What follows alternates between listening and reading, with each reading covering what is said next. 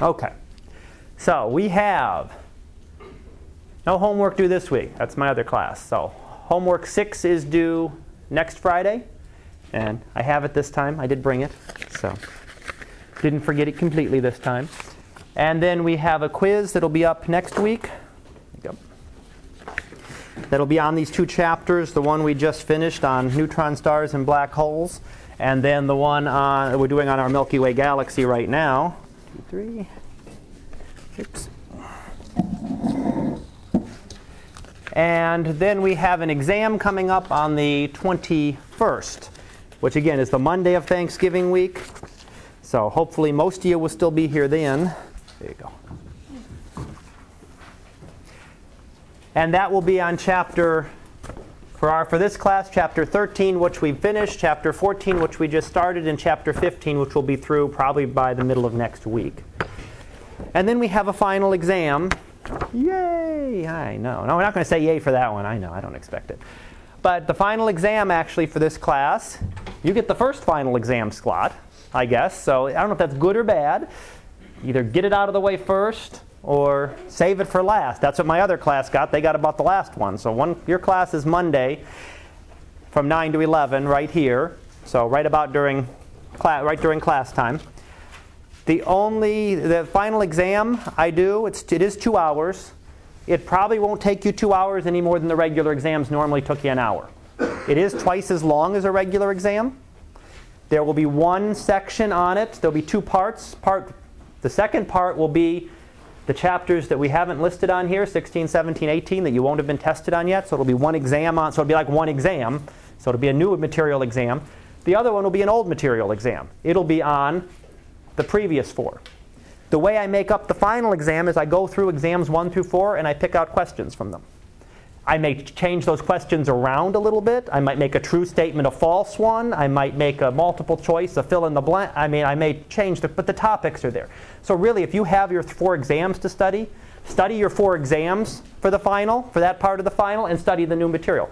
Don't go back and reread the chapters. You don't have to go back and re-listen to all the lectures. You do that for the newer material. I don't want you to have to go back and try to do all of that. So that's how I normally do the final. So it'll be 2 parts, each are equally weighted, so it'll be like having exam 5 on the last 3 chapters, and it'll be like having one exam just covering those, just to make sure that you still remember things about Newton and Galileo and all the stuff that we talked about very, very early on. So that will be the final, and we are scheduled for 9 o'clock on the 12th. So the bad thing is that you have a lot of materials due like that Friday before. So this class, of course, will have everything done and graded by the time they take their final. You'll still be waiting for grades like the observers' journals and things that are due the week before. I'm not going to have them. I doubt I'll have them graded by Monday morning. I will by the end of the week. So you'll be doing your final and then still waiting for some of the other grades. Okay. So, questions? No? Okay. But that's that. I'll keep that up. I'll keep it up to try to remind you. But that's what's coming up over the next couple of weeks. So you have one homework assignment I just gave you. The homework is on chapters 13 and 14 that we just covered and that we're covering. So we'll be through all of it well in time for the quiz, for the homework to be due. Okay. Picture of the day then. Not a very beautiful picture of the day, huh? Kind of a little blob, very grainy blob. This is an asteroid 2005 YU55. Not an amazing picture. So last time we got that nice, beautiful picture with all the colors and everything. Well, this was interesting. This is that asteroid, and you may have heard about it. This is the one that passed by the Earth yesterday. It's about 400 meters across. So pretty good, a decent size asteroid, 400 meters. So meters about a yard, so 400 yards is what, about 4 football fields? I mean, it's a good-sized asteroid. If that were to hit the Earth, it would form a crater about 10 times bigger than that. So it would form a crater. If that had hit the Earth, crater would have been like 4 kilometers across. So pretty tremendous crater this thing could have hit. If it happened to hit a city, it would wipe out the city very easily. Because that would be the size of the crater. It might be 4 kilometers, but the devastation doesn't stop at the edge of the crater. That's just the impact. It would go quite beyond that. So were something like that to hit, it could cause quite a bit of damage. This one actually passed between the Earth and the Moon. So it's much closer to the Moon, just inside the Earth, just inside the Moon's orbit, I think is what they said. So it passed relatively close. But if you look at the year, it may have passed close before. You know, we don't know anything about it since it was discovered, and the way the asteroid was named there, 2005, that's when it was discovered. So we've only known about this asteroid for 6 years now. So could it have passed close to the Earth before? Could it eventually hit the Earth, if it's depending on how its orbit and how the orbit of the Earth come? Eventually something like this will, and you've heard about the one 65 million years ago, right? Large impact that hit somewhere down off the coast of Mexico that is believed to be responsible for the dinosaurs' extinction. Question, yes? What do they think would happen if that hit us? If that hit us, that would cause quite a bit. I think they said it would be like it would be the equivalent of a magnitude 7 earthquake. So not a gigantic earthquake like the 8s and 9s that you get, but it would wipe out if it hit a city, it would wipe out a city. Okay. I mean, if it would hit Harrisburg, we're gone. Yeah, 'cause I saw a show about like what happens if that happens, Mm-hmm. and it said that one's supposed to hit in D.C. in like a couple of years.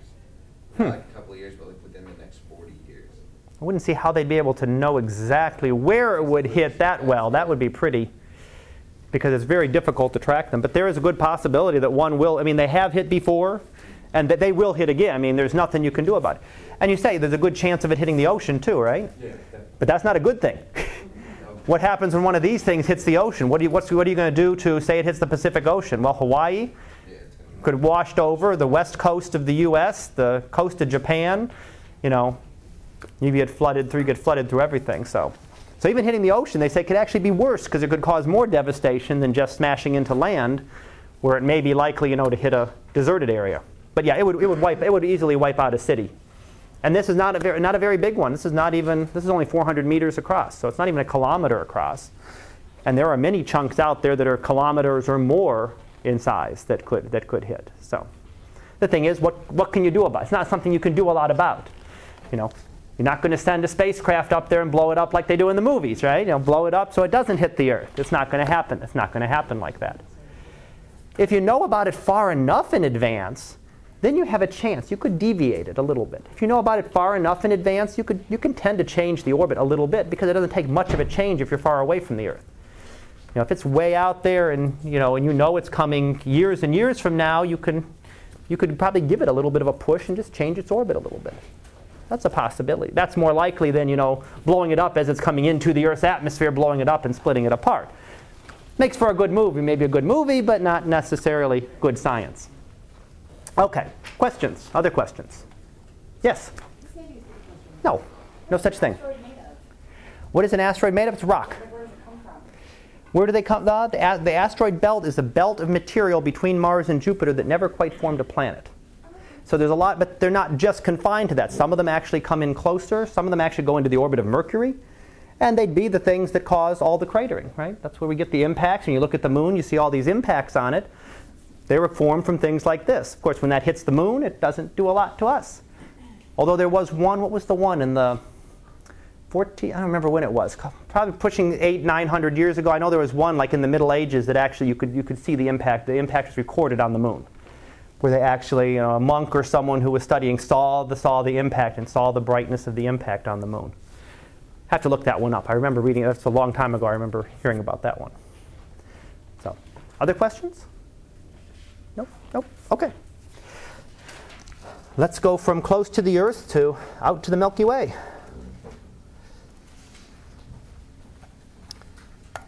So, I think I'd gotten up to this one last time, and I said, nope, I'm not going to try to explain that in a minute and a half. So, wouldn't have gotten through it. So this is the first picture made of our galaxy.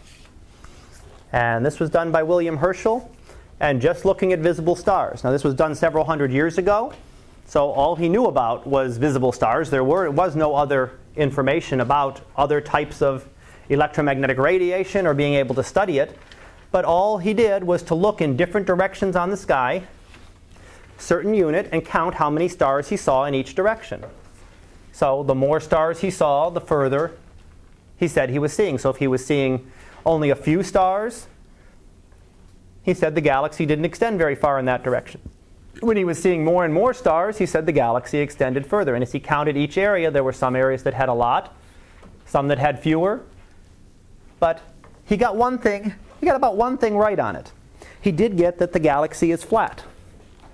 It's even flatter than it shows here, but he did get that there's an extent to the galaxy that's very, very long, like this, and that there's another direction where the galaxy is flattened. It's not very big.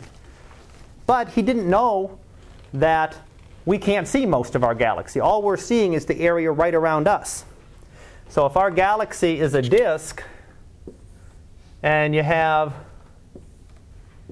I know, my artistic ability, but there's a center to the galaxy, so this is the bulge or the center of the galaxy, and this is the disk. It's a little like Saturn, right? Then all he was seeing was a little portion of the disk. All we're seeing is that portion of the disk right around the sun. He couldn't see the rest of this galaxy. We can't see that from inside. We have too much gas and dust that blocks all of the radiation. All the light that comes from the center of our galaxy is blocked. We don't see it where we are. Not invisible light. In radio light, that's completely different, but he didn't have that access. So all he was seeing was a little portion, and you can sort of see that looks a little bit more like what he saw. If you're just looking at this portion of the galaxy, that is what he saw. He saw a little flattened area and some more material, some more stars in certain directions. As he looked towards the center of the galaxy here, you can see there were a lot more stars in some areas, and there were some areas where there were hardly any. Many fewer stars. It was all because of the dust in the galaxy. It was blocking out everything that he could see. So he could not see the entire extent of the galaxy. But this is one of the early maps. This is one of the earliest attempts to figure out what the galaxy was like. And we didn't know a lot. I mean, a galaxy, when we talk about the galaxy, our galaxy was not even considered a galaxy or anything different until the last few hundred years. So a lot of the things and concepts that we talk about the rest of this course are relatively new in astronomy. And 100 years ago, an astronomy class would have been long since over, because we wouldn't have known about half of the stuff I've told you about 100 years ago wasn't even known. And there would be nothing on, very little on, and nothing to very little on galaxies. If I was doing this class 60, 70, 80 years ago, you could have easily finished galaxies, in a couple sentences and been done. Now we've got a couple chapters to cover. Of course, then you would have gone into much other material in more detail. So in a way, you get a better overview this way. He also underestimated the size of the galaxy. So our galaxy, he was only looking at this portion, so he said our galaxy was maybe about 3,000 parsecs, maybe about 9,000, 10,000 light years. He vastly underestimated the size of our galaxy. Again, he could only look at this little area right around us. He couldn't look at the entire galaxy. So, how are we going to work, or how are we going to learn about the rest of the galaxy? How are we going to learn how big our galaxy really is? We're going to take a step backwards and talk about stars again. There is a type of star that we talked about these. We talked about the novae and the supernovae, and there's some other similar objects that I didn't go into much detail. I didn't really talk about. There are a group of stars called cataclysmic variables. And they are variable stars that have something cataclysmic happen to them. So in the case of a nova, it was material on a white dwarf gathering and burning, eventually igniting and burning. In a supernova, it was a star that changed its brightness because it exploded. So it might have been that white dwarf star that got too massive and all of a sudden exploded, or it might have been the very massive star. There are a number of different kinds of things like this that we call cataclysmic variable stars. But there's another type of variable star where they vary in a more regular fashion, a predictable fashion. I can't predict a supernova. I can't tell you when the next supernova is going to occur. Might go out there tonight and find out there's a supernova occurred. Could be very, very, very, very possible. Just as possible that it won't happen for the next 20 years, 30 years, 50 years. But there are other stars that we call intrinsic variables that we can predict exactly how bright they're going to be. Now, there's a couple of different kinds that we call intrinsic variables. And there's two that are mentioned here are Lyrae stars. Recognize the naming, right? We did this in a lab. I made you count all those stars to figure out what number it was. The RR just means it's a variable star. And it starts out with, remember, the R, then the S, and the T. You don't need to worry about counting it again, but just to recognize that when you see something like that, it means that it was named as a variable star. And the Cepheids. What's a D? These are two different types of intrinsically variable stars. So these stars really change their brightness. They get brighter and they get fainter on a regular basis. So a variable star just means a star that gets brighter or fainter. So a supernova is technically the extreme variable star. It gets extremely bright and then it fades off and it's gone. One of these two types of stars will get brighter and fainter and brighter and fainter and brighter and keep doing it forever. Well, not forever, but forever for our point of view, not forever from an astronomical point of view. But these are two types. Now there's other types of stars that vary. There's stars that vary because they get eclipsed. So you get a star that might have another star with it, and if a fainter star passes in front of a brighter star, it's going to block out some of that light, and it's going to look a little bit fainter. That's actually the star Algol, the demon star in the constellation of Perseus. The demon star because it changed its brightness, and stars weren't supposed to change. So when it was named thousands of years ago, it's the head of Medusa from mythology. So it was the demon star. That's why it's changing. We're explaining why it's changing. It changes on a very regular basis, and it changes a brightness that you can actually go see. I mean, you can go look at it, and if you look at it at one time of a certain time, and you know when it's going to get its faintest, you can actually see that it's gotten a lot fainter. So it's something you can actually observe very easily. But these two are actually ones that are changing themselves. These are just the stars. There's nothing else involved. So these stars are actually unstable a little bit, and they'll get bigger and smaller, and therefore brighter and fainter over time. So here's a plot of what we'd see. If we look at their brightness against time, we plot how bright they get. They have a little bit, and they'll get brighter, and then they'll get fainter, and they'll get brighter and fainter and brighter, on a very, very regular basis. A time frame is normally about half a day, maybe a day. They're all about the same. They're very, very close. But they will just constantly get brighter and fainter on a regular base. A Cepheid will do the same thing except on a longer period. And the period of a Cepheid can be much longer.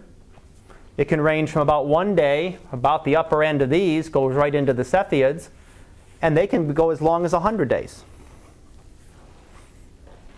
So those are two. Now, so one has a very short period, one has a very long period, but they're both stars that are actually pulsating. They're stars that actually get a little bit bigger and a little bit brighter, and a little bit cooler, a little bit smaller, and a little bit fainter over time. The picture shown here, you got double vision, right? Looking at it, you see pairs of stars. Those aren't all double stars. That's two pictures put together. So you take two pictures of the same set of stars, and you just slide one of them off a little bit. So you're looking at this star and this star. Those are the same star. Those are the same star. All you did was take one image and shift them off. You notice the one that's highlighted here. All of these look about the same, right? Brightness, brightness, all about the same. You can see the big difference here. It was really bright and it was really faint. If you take one at its peak and one at its trough, then you can see exactly, you can identify this type of star by observing it over time. So you can observe it. You can observe how this brightness variation changes. That's something very easy to measure. You know, these are the things we like to measure. We can measure how bright something gets and how faint it gets. That's very easy to measure from Earth. What we really want to get is the distance. Astronomy is all about learning the distances and things like that. We can get the brightnesses, that's easy. But what we have to try to find a way, and what we're going to see is that there's a relationship between the brightness and how the brightness changes and the distance to the star. There's our HR diagram again. I told you you're never going to be done with it. But all these stars occur on a certain part of the HR diagram. So here's our main sequence. Right? White dwarfs would be down here, red giants, supergiants. Some of those stars if you remember, we had that horizontal branch that went down through here on the very old clusters that happened to go right through this what we call the instability strip. And Cepheids are up here with some of the other stars. So some stars, as they go through their evolution, As they go off the main sequence into the giants, they will pass through this instability strip. And when we talked about the sun, we said the sun was very well balanced. The sun, if it tried to produce a little bit more energy, it immediately expanded a tiny bit, and that cooled it off and kept it exactly even. It had a very nice balance of gravity and pressure. For certain reasons, when you get into this range, this what we call the instability strip, they're still stable, but they've got much bigger oscillations. So these stars will actually produce a little bit too much energy, push them out, get bigger. Then that'll cool them off, and but they'll actually oscillate a reasonable size, and they'll physically change their brightness. The sun does it almost instantaneously. The sun being a much more compact star, excuse me, sun being a much more compact star does it really quickly. So it really quickly, if it tries to produce too much energy, it almost immediately changes. These stars, being so big, they don't realize they've changed. Okay, produce too much energy, we're getting too big, we got to stop, cool off, condense down again. So they have much bigger oscillations. Some of them take 100 days. So they can, over the course of the time since you've been in this class, in August, they could have gone through one set of oscillations. Other ones, oscillate every day or every couple of days. But they actually are physically changing. They are physically changing in their brightness, in their size, in their temperatures can change a little bit, and enough that we could easily see that their brightnesses can, increase by 20, 50, double, 50%, double. But that just that they're variable doesn't make them useful. It's really useful if we can do something with that, because we can measure that. We can measure that variability. And what we find out is that, well, start with the RR Lyrae stars. If we plot them here, this is the pulsation period. This is the luminosity. Not the apparent magnitude. That's the luminosity. That's how bright they really, remember, that's how bright they really are. That's how much energy they're putting out. So these ones all have the same luminosity, which means the same absolute magnitude.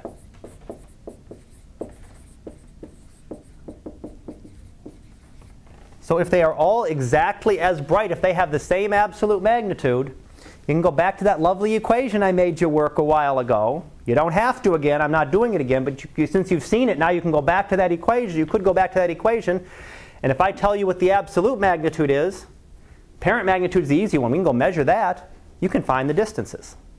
So anytime you find an RR Lyrae star, you know immediately how bright it's supposed to be. You observe how bright it is, and you can determine the distance. So once we find an RR Lyrae star, we can determine the distance to it. Cepheids work the same way, but not quite so simply. Cepheids, if you see on the graph here, have a relationship between how bright they get, how luminous they are on the average, and their period. So the longer period Cepheids are much brighter. So when you see a Cepheid with a period of 100 days, it could be 100,000 times brighter than the sun. But there's a relationship there. So if we see a pulsation period of 10 days, we know how bright that star is.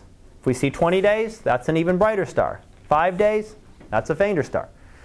If we find that number, once we know what that period is, again, the period's very easy to measure.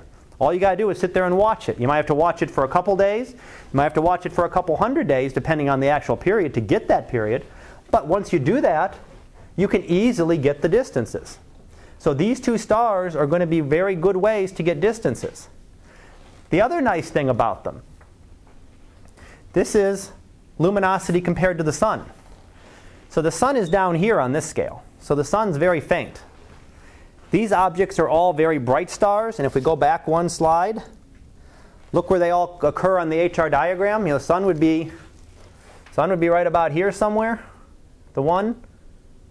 These are all much brighter stars, much bigger stars. We can see them much further away than we could see the sun. So if we were to take the sun a certain distance away, it would be essentially invisible to us. These stars can be seen, in fact, in some cases, even in nearby galaxies. But this is where they become useful. It's because there is a relationship between their period of oscillation, and how bright they really are. And that allows us to determine the distances. And again, probably everything I've just told you here, but let's go over it one more time, because this is our next big way of measuring distances. If the RR Lyrae stars have the same luminosity, again, immediately, once we know that luminosity, and we know it as soon as we identify the star as an RR Lyrae star. As soon as we know it is an RR Lyrae star, it's got that period of about a half a day to a day, we know exactly what its distance is. All we got to do is measure their apparent magnitude and calculate the distance. Cepheids, again, not quite the same. There's a relationship between the period. The longer period stars are brighter.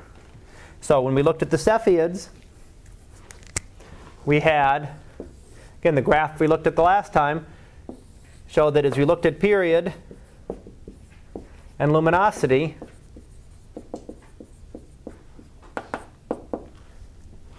that the longer the period, the larger the luminosity. But still, there was a pretty good line. It was a pretty good straight line. So if I knew the star had a certain period, that's easy to measure.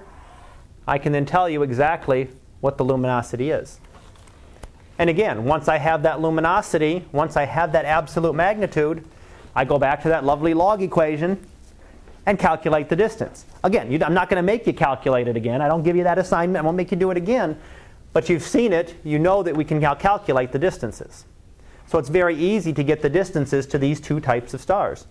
And they're relatively common in the universe.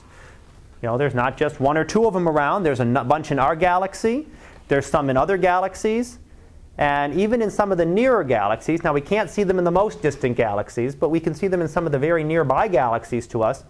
So we can actually use these types of stars to not only determine distances within our galaxy, but to determine distances to some of the nearest galaxies. Okay, so that's what we've got. I went through that again on the previous slide. I kind of told you all that and went through it again here. So what this gives us is another distance, another way of determining distances. The RR Lyrae stars are very, very old stars. It's kind of like the thing our sun will become at some point. So the sun might become one of these stars 5 billion years from now. As it goes through the HR diagram through its life and goes back onto that horizontal branch when it's burning helium. So these stars are burning helium in their center. Then that sun may become one of those. So they are found in a lot of globular clusters. So when we map out the globular clusters around the galaxy and around the sun, we find a much different picture than Herschel found. Remember, Herschel was only looking at this little, he could only see this little tiny area around us, and he was able to map that.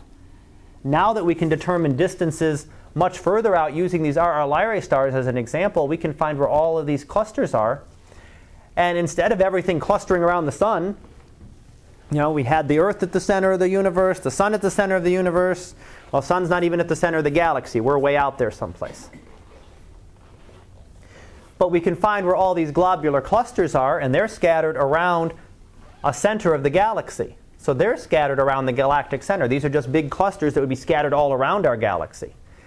We can measure them to great distances because a lot of them are not visible or not just in the plane. A lot of them are way out of here, way out to the sides, way out around the galaxy, and they're not blocked by dust. So when I'm trying to look this way through only a little bit of the galaxy, I can see much further than when I'm trying to look almost straight through the galaxy. So they're not near as obscured by dust, and tells us a lot more about our galaxy. So remember, we said, when we looked at the Herschel one, we said 3 kiloparsecs. He had about 3 kiloparsecs around the sun.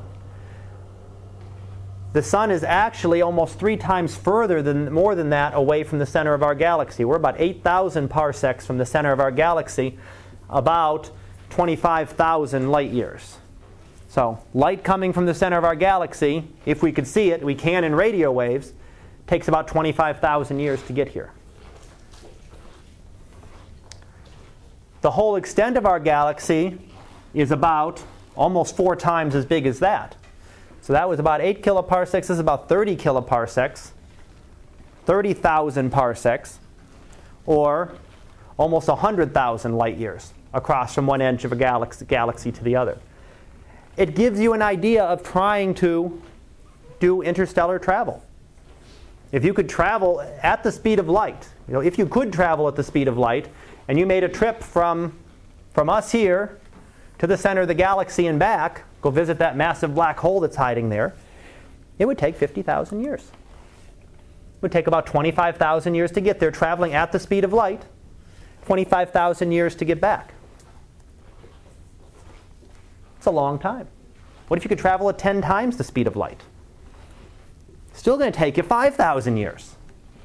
100 times the speed. It's still going to take you hundreds. Even if you could travel 100 times the speed of light, it would still take you hundreds of years just to get to the center of our galaxy and back. So it gives you an idea of how much space there is out there. I mean, you don't see it in the pictures. When you look at a picture of everything, everything's condensed together and it looks nice and pretty, and everything's nice and small, and you can, walk from planet to planet.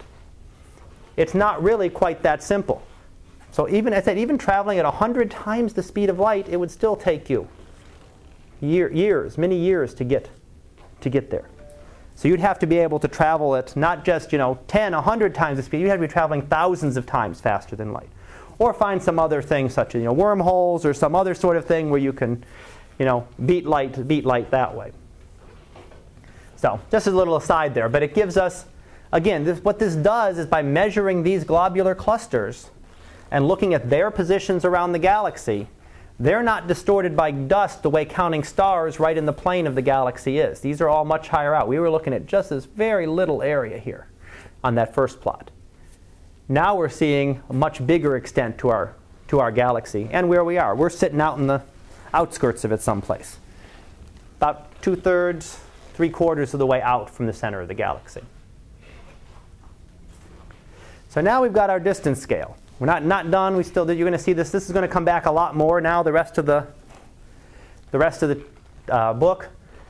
We started on it very early. We did a couple units. We talked about radar ranging. That only worked if you were really close to the Earth and if you were a solid surface. After about an astronomical unit, your signal's going to fade out too much. So you can't send a signal to the star and bounce it back and detect a distance that way. Stellar parallax was the only real direct method. Everything hinges on accurate measurements here. Because everything else we use depends on the fact that we've actually been able to determine the distances to some of the stars. And that's, again, just looking at the motion of the star. That's a simple geometry. So the star is moving, the star that shifts its position because it's closer than much more distant stars. So we can measure that one. That is an actual measurement. But that only works out to about 200 parsecs, about 650 light years. Beyond that, we can't, and that's only a very, very small portion of the stars right around us in our galaxy. Beyond that, we have to start depending on other methods that we call indirect. Spectroscopic parallax was one.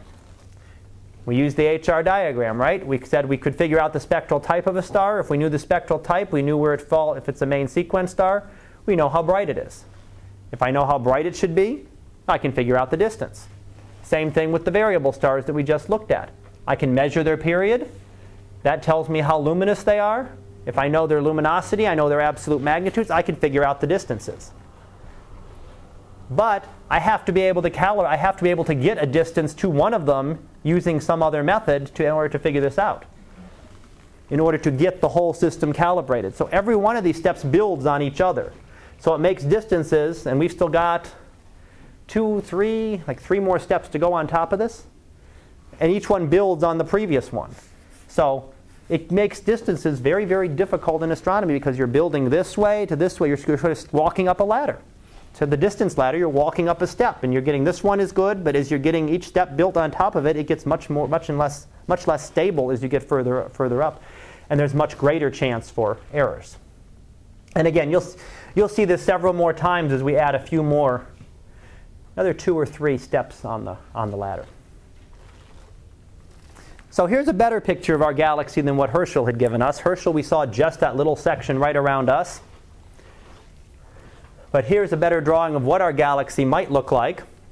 again, about 30,000 parsecs, about 100,000 light years across. 8,000 parsecs, about 25,000 light years from where the sun is to the center. But you have a center of a galaxy and a bulge there. So the center is way buried deep down in here. There's a bulge of stars around that.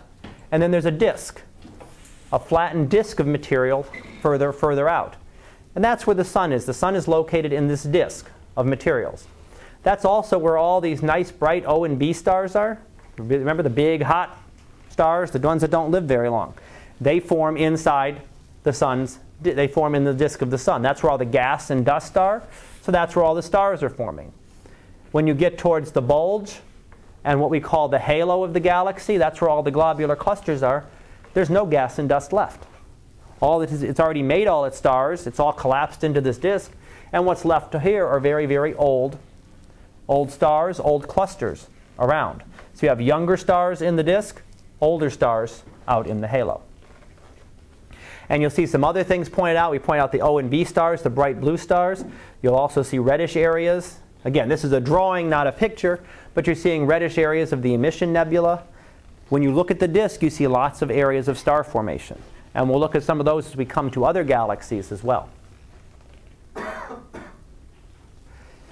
Now, we see that structure to the galaxy. So we saw the disk, the bulge, and I didn't draw in on the drawing here. You have sort of a big halo around it. So a halo of material around it. The disk is where we see, in the disk we see the young stars. You see young stars, you see gas, dust, you see emission nebula.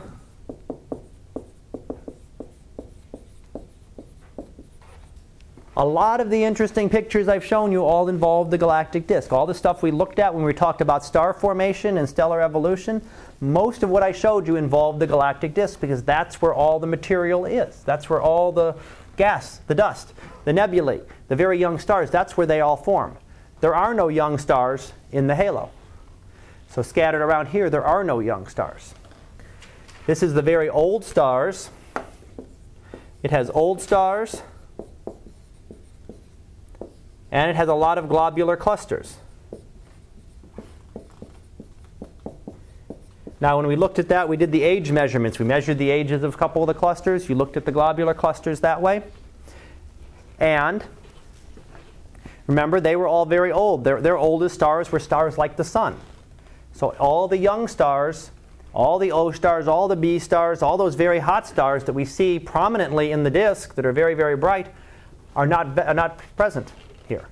So you see two different what we call populations of stars. You see a very young population of stars, and you see a very old population of stars. And this is going to tell us something about the formation of the galaxy and how the galaxy formed. So it'll give us some ideas as to how that formed. In the bulge, you get a mix.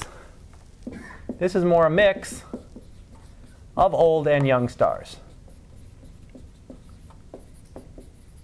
So you get a mixture there. And you might think that. It's partly in the halo because it's extended a little bit, but it's also right in the disk. So you get a mixture of the two types of stars there. So you're seeing a couple different areas. You're seeing, again, very old stars and very, very young stars. These are what we call, I don't know if your book goes into this, but these are called population 1. Those are the younger stars. These are called population 2. I don't remember if your book actually mentions that or not, but that's the scientific categorization. There's a population 1 star, which are young stars like the sun, the very hot stars. Population 2 were the older stars. So yes, they were classified before we had a complete understanding. Otherwise, you'd think you'd name population 1 the older stars and population 2 the newer stars. And there's actually talk of population 3, which would have been the original, the very earliest, oldest stars. So you're going backwards again. I know. Got to be used to it by now, right? We've been doing that since August, working backwards. I should just start this class at galaxies and work backwards too, just to make it make more sense. Okay. But that's what we're seeing. So we're seeing three different distinct components. You see the disk of the galaxy, which has one composition. You see the bulge, which is kind of a mixture. And you see the halo that has a completely different population. So you have completely different sets there. And that's going to talk to us a little bit when we come back to the formation of the galaxy and tell us a little bit about how the galaxy would have formed. Now we have the advantage of looking at other wavelengths. So here's an infrared picture of our galaxy. We looked at some of the visible light pictures before. There's an infrared picture. Looks similar to the visible light in that you have everything concentrated here, but you see a lot more detail. You don't see the dust near as much. You can see where the bulge would be here towards the center, and you can see the disk much better defined. And again, when we look at it in infrared, we're seeing through a lot of the dust. So we can actually look through a lot of the dust. If we look at it in radio, it's even better defined. We can actually see the center of our galaxy in radio. The center of our galaxy as a radio source is extremely strong, one of the strongest radio sources in the sky. When we look at it with visible light, we can't even see it. There's that much gas and dust in between us and the center of the galaxy. So we've looked at similar pictures before, again, of visible light. This is one that actually shows you in infrared light. Now, how do the stars orbit? Stars like the sun orbit around the center of the galaxy just like the planets orbit around the sun. They're all in a disk. They all orbit in the same direction. So they're all orbiting around the center of the galaxy, if you see here, counterclockwise. So all the stars in that disk are moving around in very regular, ordered orbits. We can observe the sun. We can measure how long it takes us to go around the center of the galaxy. 200 and some million years it takes to go around the center of our galaxy once. So it's a long year for the sun. But they're very regular. All the orbits are the same. All the stars are moving with us around in the same general pattern. When you look in the bulge, and especially in the halo, you don't get that. You get stars moving this direction, but you got this star moving this direction, and this one's going this way. They're sort of essentially random orbits. They're just randomly around there. So they're just in this halo, and some are going, orbiting this way. They're still all orbiting around the center of the galaxy, but they're much more irregular orbits. When we relate this to our solar system, I said the stars in the disk are like the planets. There are objects in our solar system that actually orbit like this, that actually have these very irregular orbits that come in from all directions, and those are the comets. The comets are in a big halo around our solar system, and they can come in from any which direction, and they can orbit backwards and sideways and all sorts of things. So in a way, if they were relating it to the solar system, the stars in the disk would be like the planets.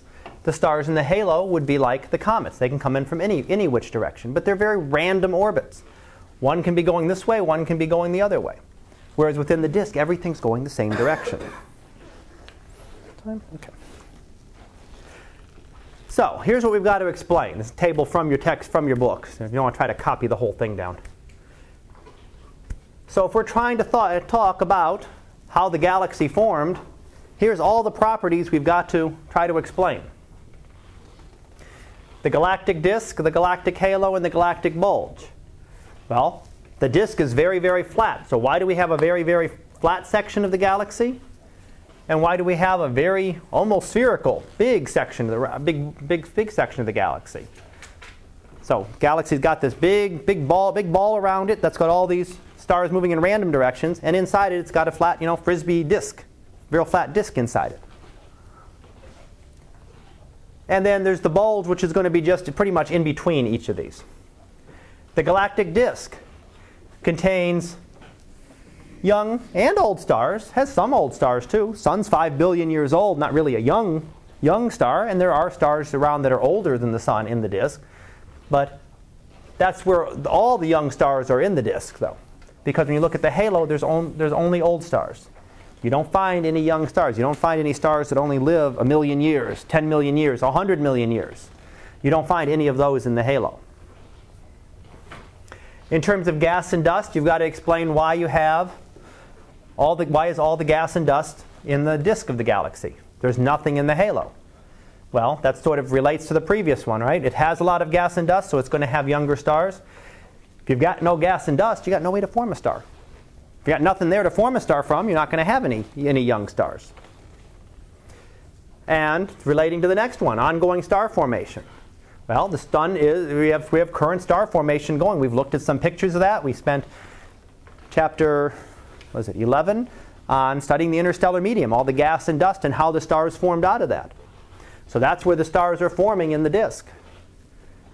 The halo, nothing for about 10 billion years. So even stars like the sun are leaving. The stars like the sun that are in the halo are moving off the main sequence. They've lived their 10 billion years and are going. How do they orbit? Well, the gas and stars move in about circular orbits. So the sun really orbits in about a circle around the center of the galaxy, just like the planets orbit in about circles. Yes, they're technically all elliptical orbits, but they're about circular around the center around the sun. So the planets orbit around the sun. The stars in the galaxy orbit about around the center of the galaxy about the same. And it's all flattened. It's all in 2 dimensions. You could draw it almost on a piece of paper and do it about to scale. There's a little bit of variation, but not much.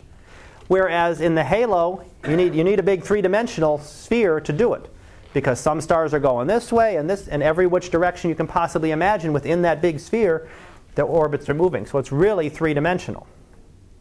Now we haven't talked about spiral arms yet, but we're coming up here in the next section. We'll talk about spiral arms. But there are spiral arms in the disk. They actually have a structure to them. So when we actually look at the galaxy, we actually see a structure, a coordinated structure to it. We don't see anything here. There's little structure within the halo. It's this big sphere of stars, but there's nothing. There's no structures within it. There's nothing inside it that you can actually tell as any further structure. Whereas within the disk, we see spiral arms and we see all sorts of other structures. Finally, what do they look like? Well, the disk is very yellow, very whitish. So brighter stars that look white to blue in the spiral arms. The youngest stars in the spiral arms that are actually the very youngest ones. So they actually give a blue color to the spiral arms. The galactic halo is redder in color. So telling us again something about the prominent stars in it. The prominent stars in here are very hot blue stars. The prominent stars in the halo are going to be red stars, red giant stars. And in the bulge, again, with the bulge on almost everything, you have in between. It's a yellowish white coloring to the bulge here. The stars are some random, but they're kind of rotating around the center. There is some site of some star formation. There is some in some dust and gas, but it's kind of a mixture in between. So we have to come up with some kind of theory that we're going to talk about probably next time, since we're about out of time here, as to how the galaxy would have formed. And let me just see well, I'll start with this, and then we'll come back here and finish this up next time. But this is sort of what the thought is for how you would have formed. You would have had a couple clusters, couple mini galaxies almost, that would collide together to start some kind of formation and start some kind of rotation that would collapse down, and eventually the initial stars that formed would have been when this whole collision occurred and would be in this whole big sphere around the galaxy. As they start to collapse, those stars form. They stay where they were in their orbits, but all the dust collapses to the plane and gives us the old stars and then the young stars. I'm going to come back to that and go through that again. That's the quick 30-second version.